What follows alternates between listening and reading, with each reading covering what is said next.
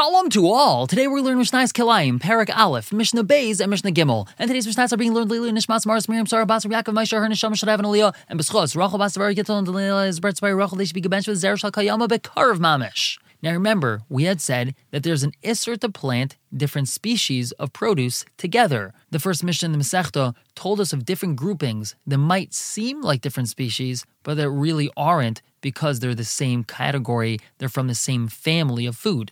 And Mishnah Beis continues with that. Hakishos v'hamalafafain. Some explain these to be squash and melon. Others say this is referring to cucumbers and Kirby cucumbers. Einem Kilaim Zebazeh. They're not Kilaim with each other because they're really the same species. Rabbi Yehuda says, Kilaim, they are Kilaim with each other.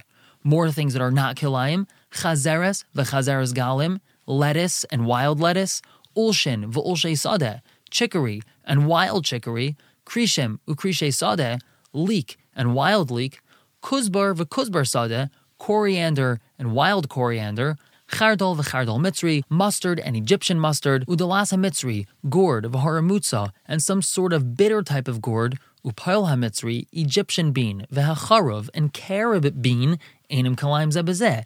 All of these pairs are not Kilaim with each other. They might look different, but they're really the same species. Mishnah Gimel continues with this. Halefes v'hanafotz, turnip and radish, v'hakruv, v'hatrivsar, cabbage and wild cabbage, hatradim v'halaunim, beets and sorrel. Sorrel is S-O-R-R-E-L.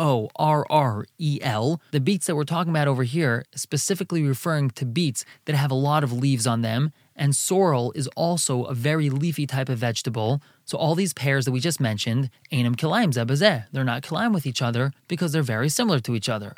Haisif Rabbi Kiva added on some more.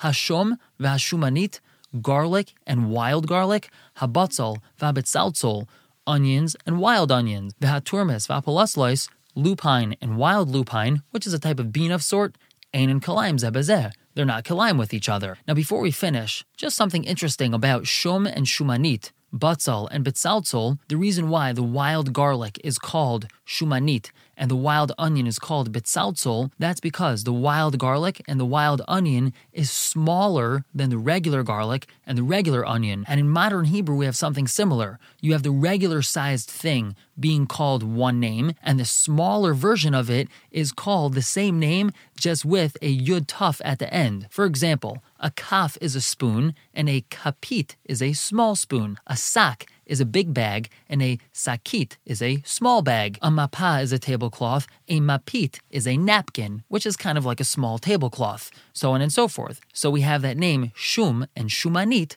garlic and wild garlic. The wild garlic is smaller than the regular garlic. Anyway, we're going to stop here for the day, pick up tomorrow with Mishnah Daled and Hey, with more discussion of certain things that are not considered Kilaim. Even though they might look like two different species, they're really not because they're of the same family. For now, everyone should have a wonderful day.